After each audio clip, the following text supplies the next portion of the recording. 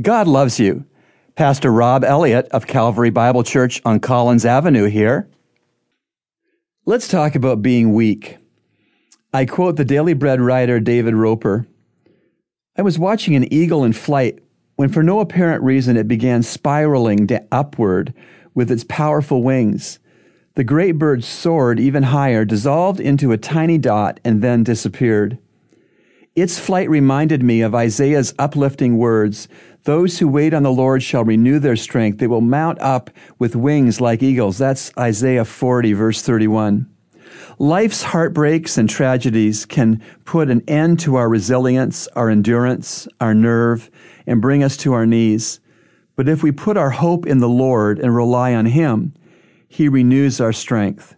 The key to our endurance lies in the exchange of our limited resources for God's limitless strength. God gives strength in proportion to the strain. Remember, God loves you, and He's proven it with Jesus' cross.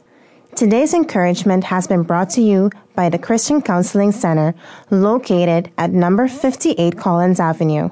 To reach the center, call us at 323-7000.